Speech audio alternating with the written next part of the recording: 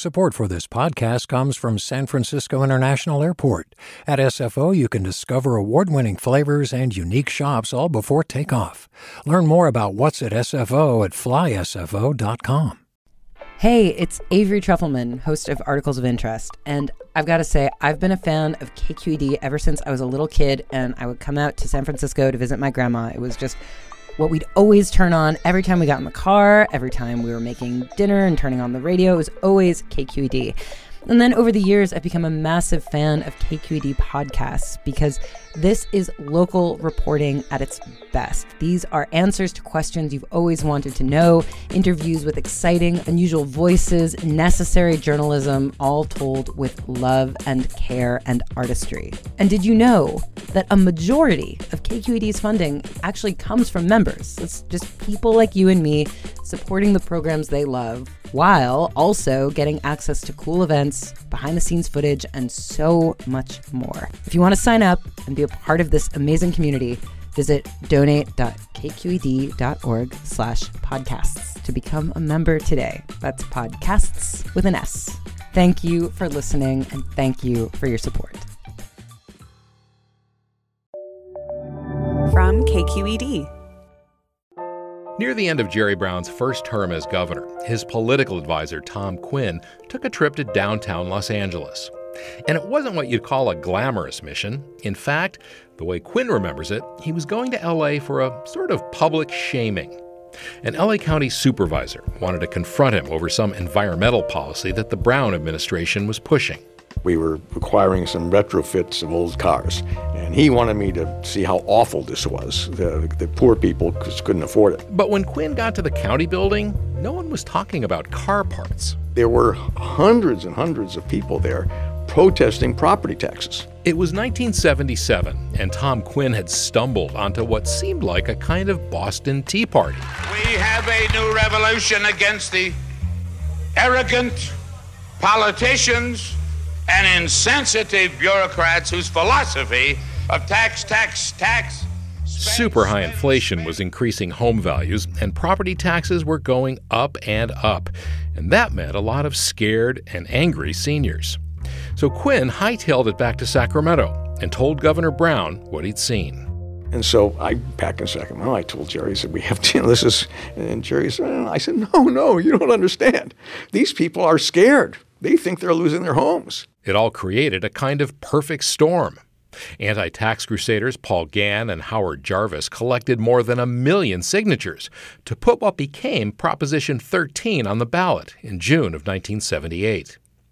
Up until that point, Jerry Brown had shown remarkable political vision, or what he calls the eye. How clearly do you see?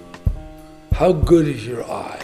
A good eye, seeing a problem coming around the bend and dealing with it before it blows up and becomes a crisis.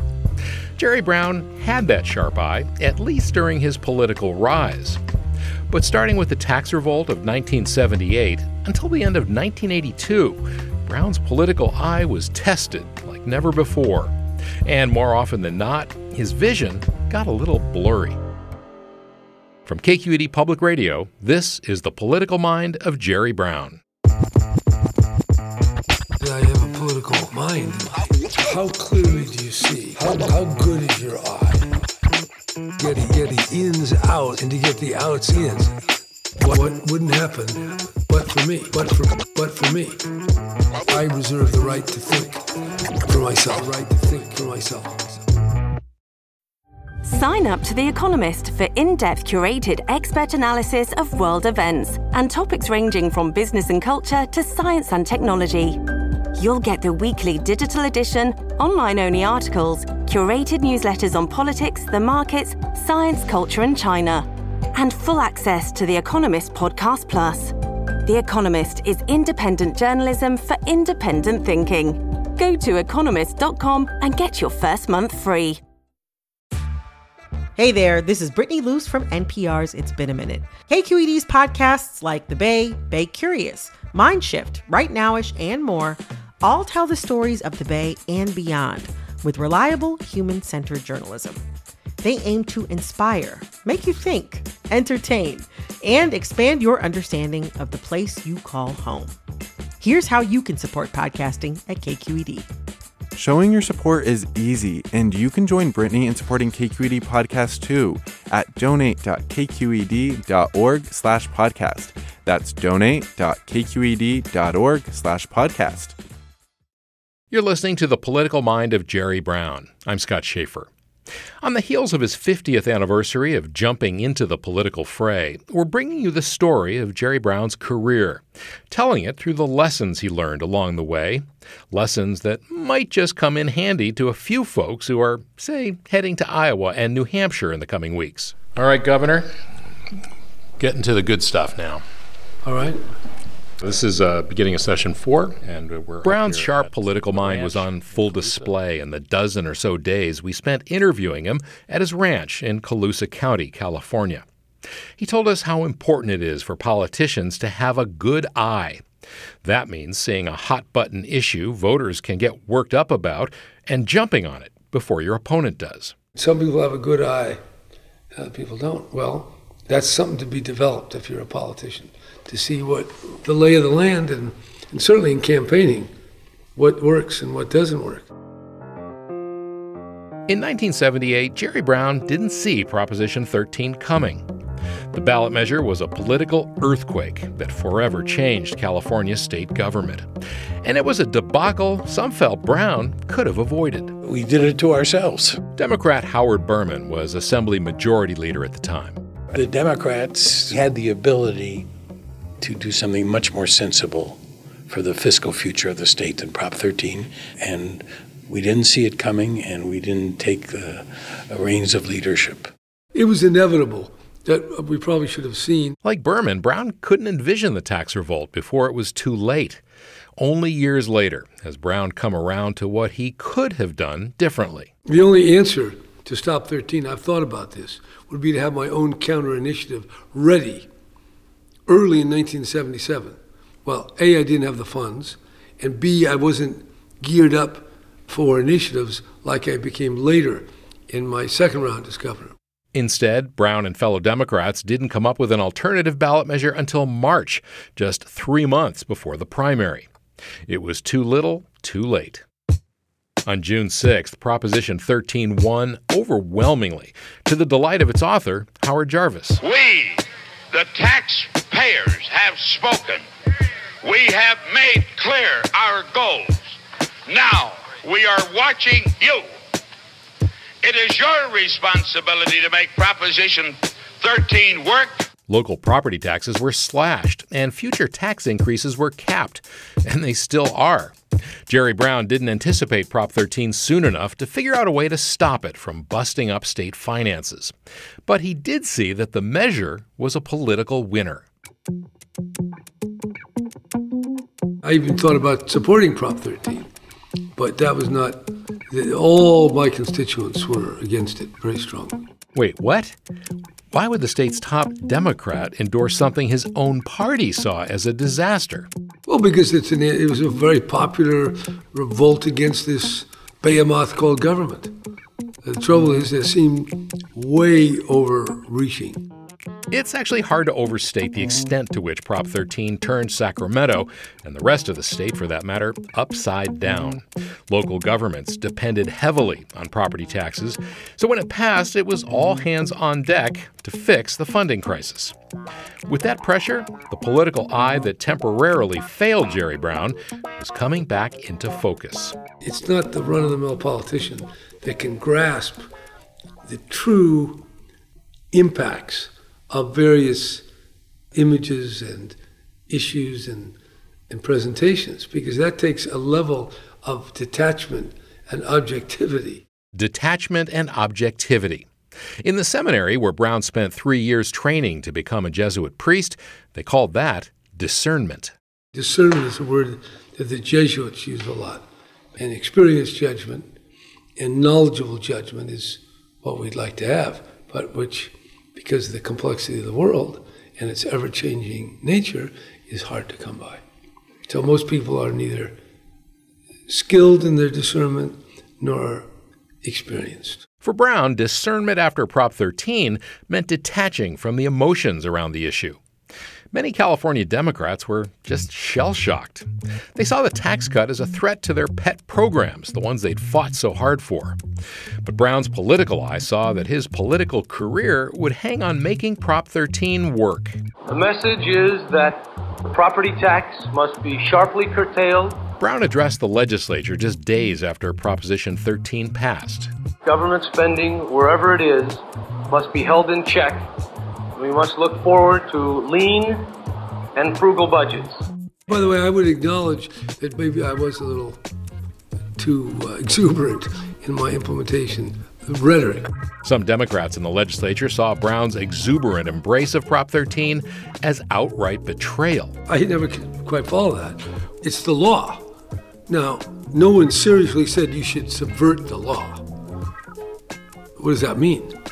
I mean, that's an impeachable offense.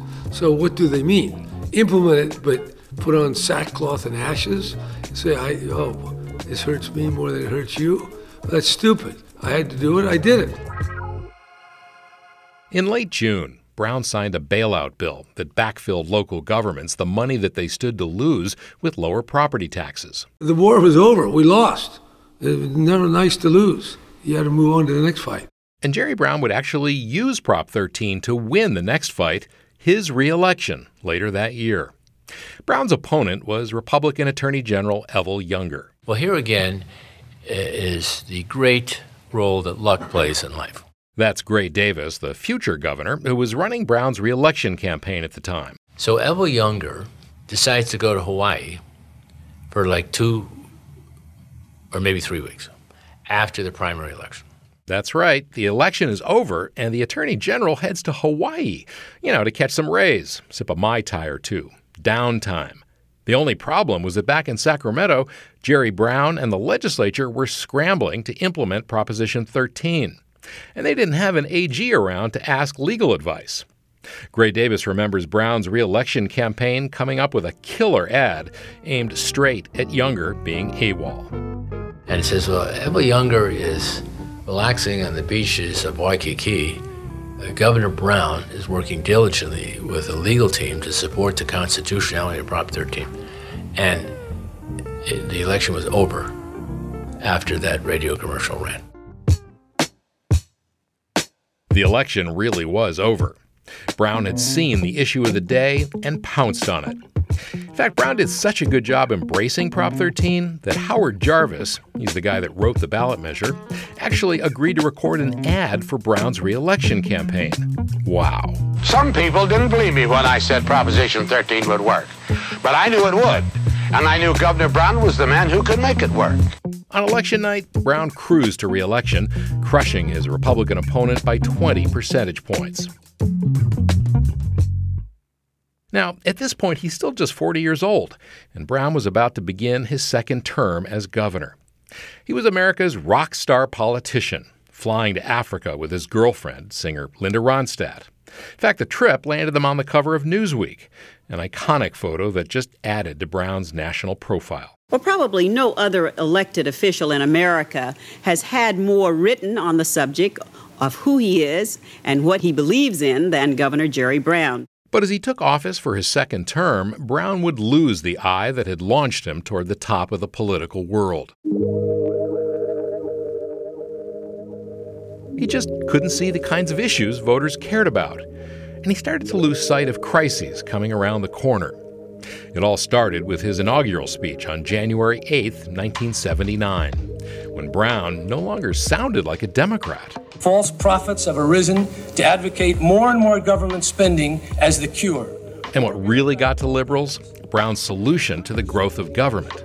I will also support the resolution now pending before the legislature, calling upon Congress to propose a constitutional amendment to balance the federal budget. Or, if they are unable to do that, to convene a constitutional convention to achieve this goal. You, around this time, you were thinking, I assume, about running for president again. Yes, I've always been thinking about running for president. But to what extent were you thinking, okay, there's this new sort of tax revolt mentality, and I'm going to embrace it? And any politician that's successful has to work with the zeitgeist of his time.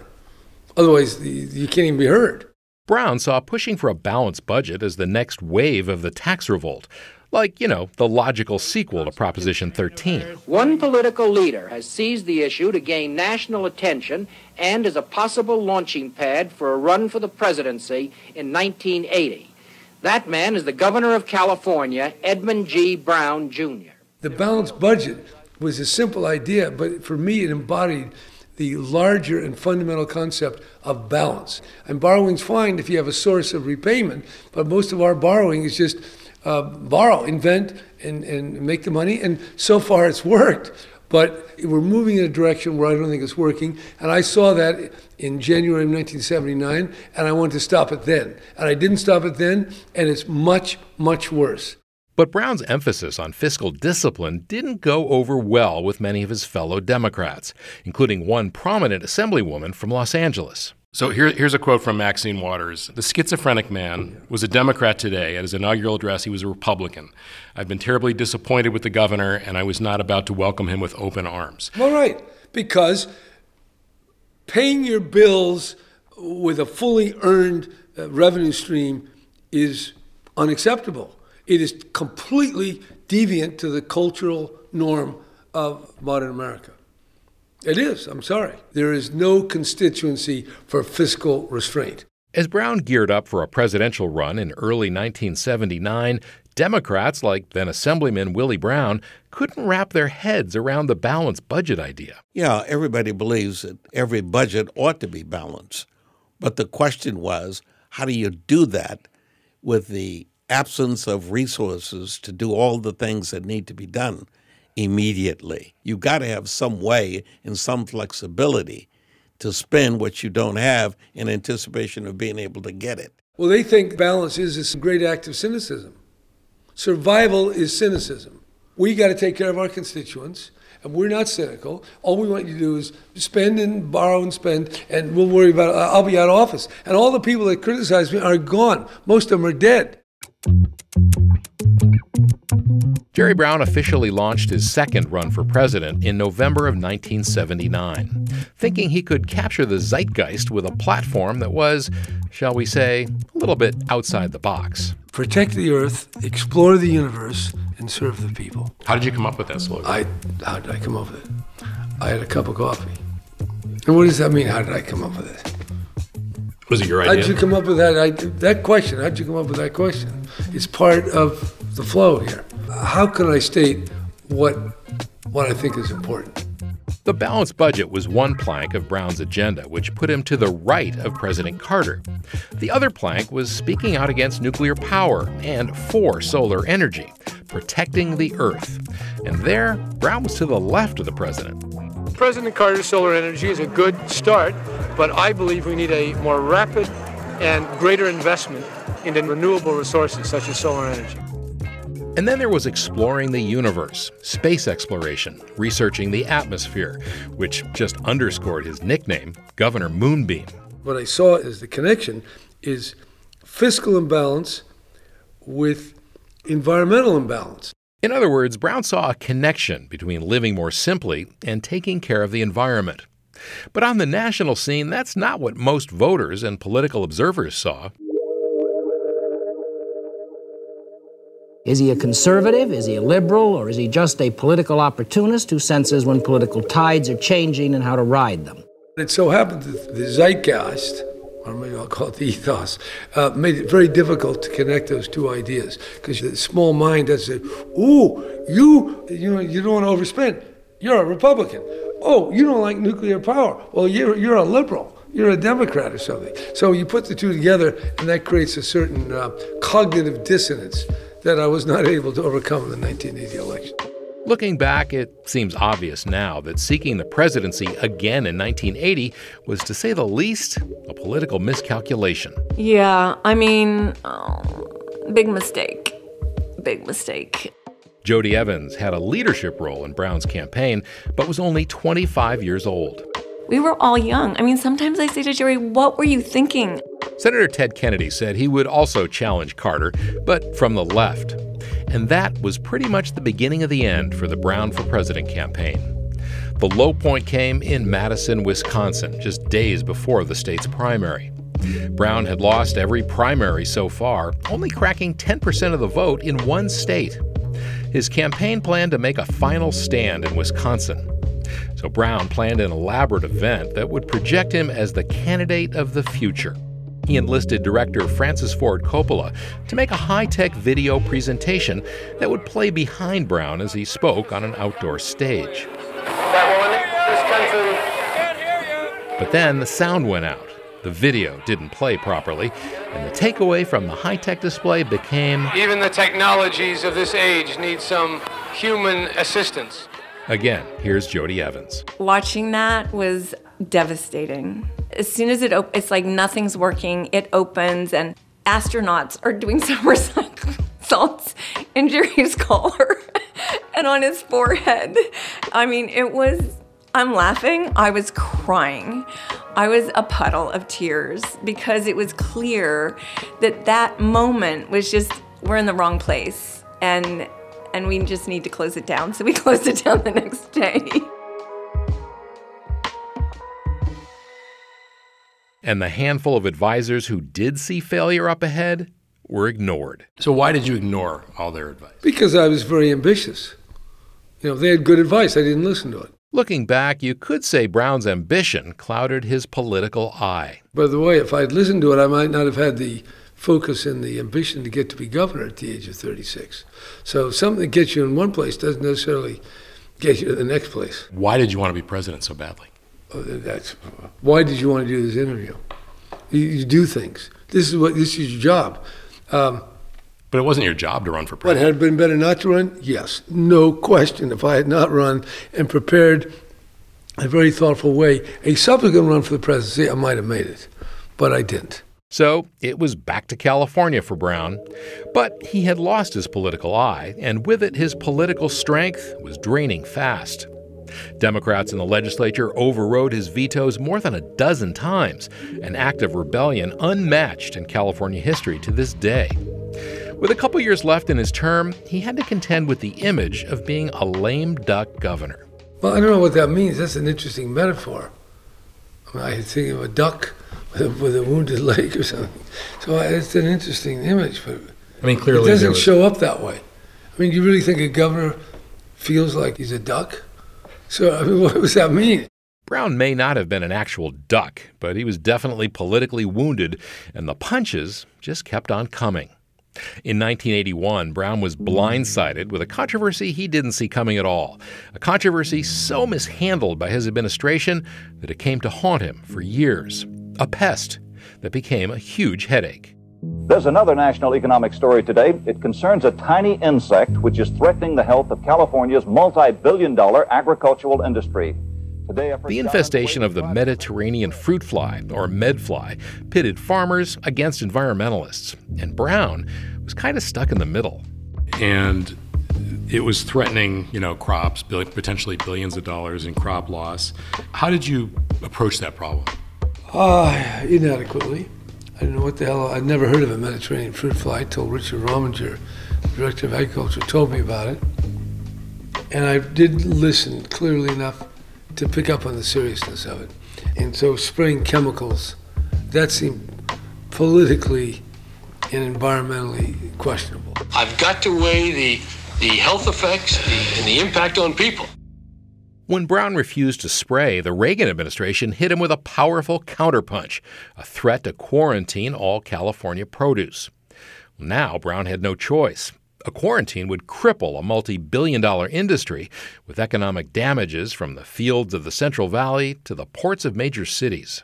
It was a political move, but it was a good move. It was a clever move, and I didn't see that, so that was not good. In July of 1981, Brown was forced to begin spraying. Formaldehyde-spraying helicopters took to the skies over San Jose this morning in the continuing battle, of course, against the medfly. So I should have been able to anticipate that. So that shows some deficiency in my decision-making process. It seems now that of all the political controversies Brown confronted during his first time as governor, this is the one he'd like to do over. I don't think I looked at it with the level of scrutiny that I generally like to employ. The eye that Brown talks about, MedFly taught him that it has to be trained and constantly exercised. I've learned over the period of decades that stuff can go wrong, and it's not obvious. I would say the MedFly learned a lot from that.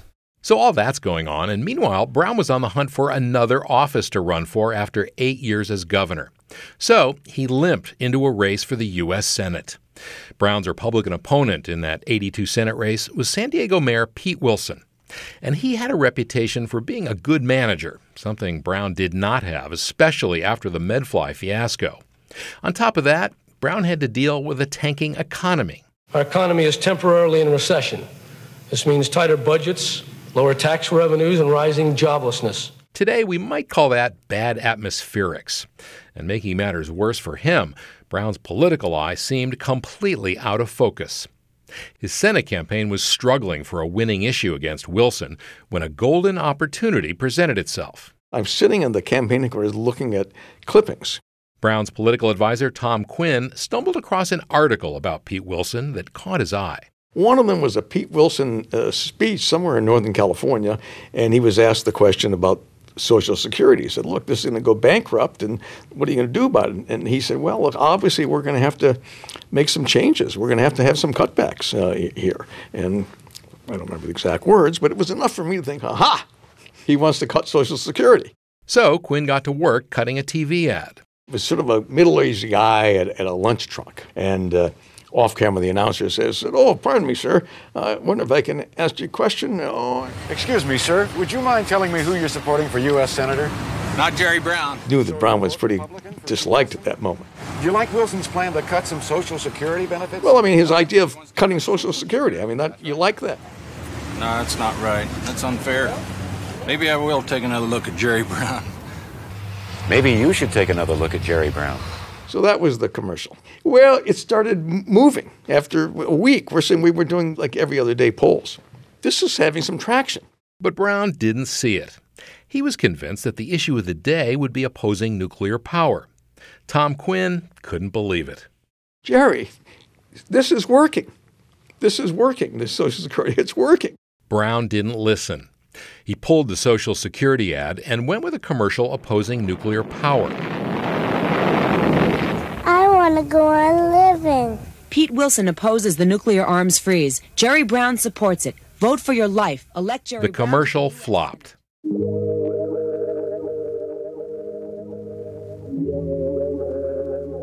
Brown lost the 82 Senate election to Wilson by 7 points. For the first time in 14 years, Jerry Brown was out of office. Looking back now, Brown can see that his political discernment, his eye, had failed him. I would say my judgment is not as acute as it is today. The full sharpening of Brown's political eye would take decades. I have had more time to think about things, and I've been in more campaigns. I've read more survey data, and I've seen more issues and ads and campaigns and successes and failures. So my eye is more seasoned.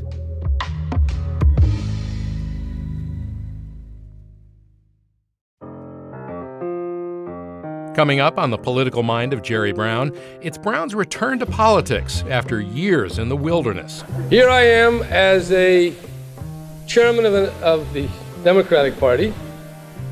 His evolution on the issue of money in politics from the 90s. And money has been the lubricant greasing the deal. To today. It's so hard to raise money from almost all candidates. Any money you can get is great.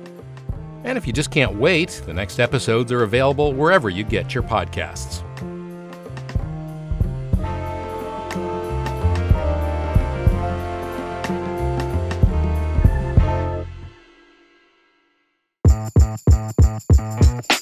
The Political Mind of Jerry Brown is a production of KQED Public Radio. Guy Marzorati produced the show. Queena Kim is our series editor. Katie McMurrin mixed the show, and Susie Racho did the scoring. Our music was composed by Daoud Anthony. KQED's leadership team includes Holly Kernan, Ethan Lindsay, Vinnie Tong, Jonathan Blakely, and Julie Kane. Special thanks to Martin Meeker and Todd Holmes at the Oral History Center of the Bancroft Library. I'm Scott Schaefer. Thanks for listening.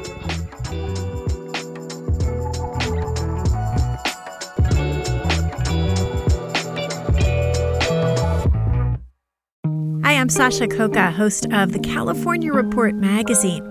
Every week, we bring you stories about what connects us in the giant, diverse Golden State. Because what happens in California changes the world. I love this place. We were once seen as like the place to be, California. The land of milk and honey. That's where you go to Sunshine State, but we just have challenges right now. KQED's California Report magazine. New episodes drop every Friday, wherever you get your podcasts. Hi there, I'm Randa Abdel Fattah from Throughline.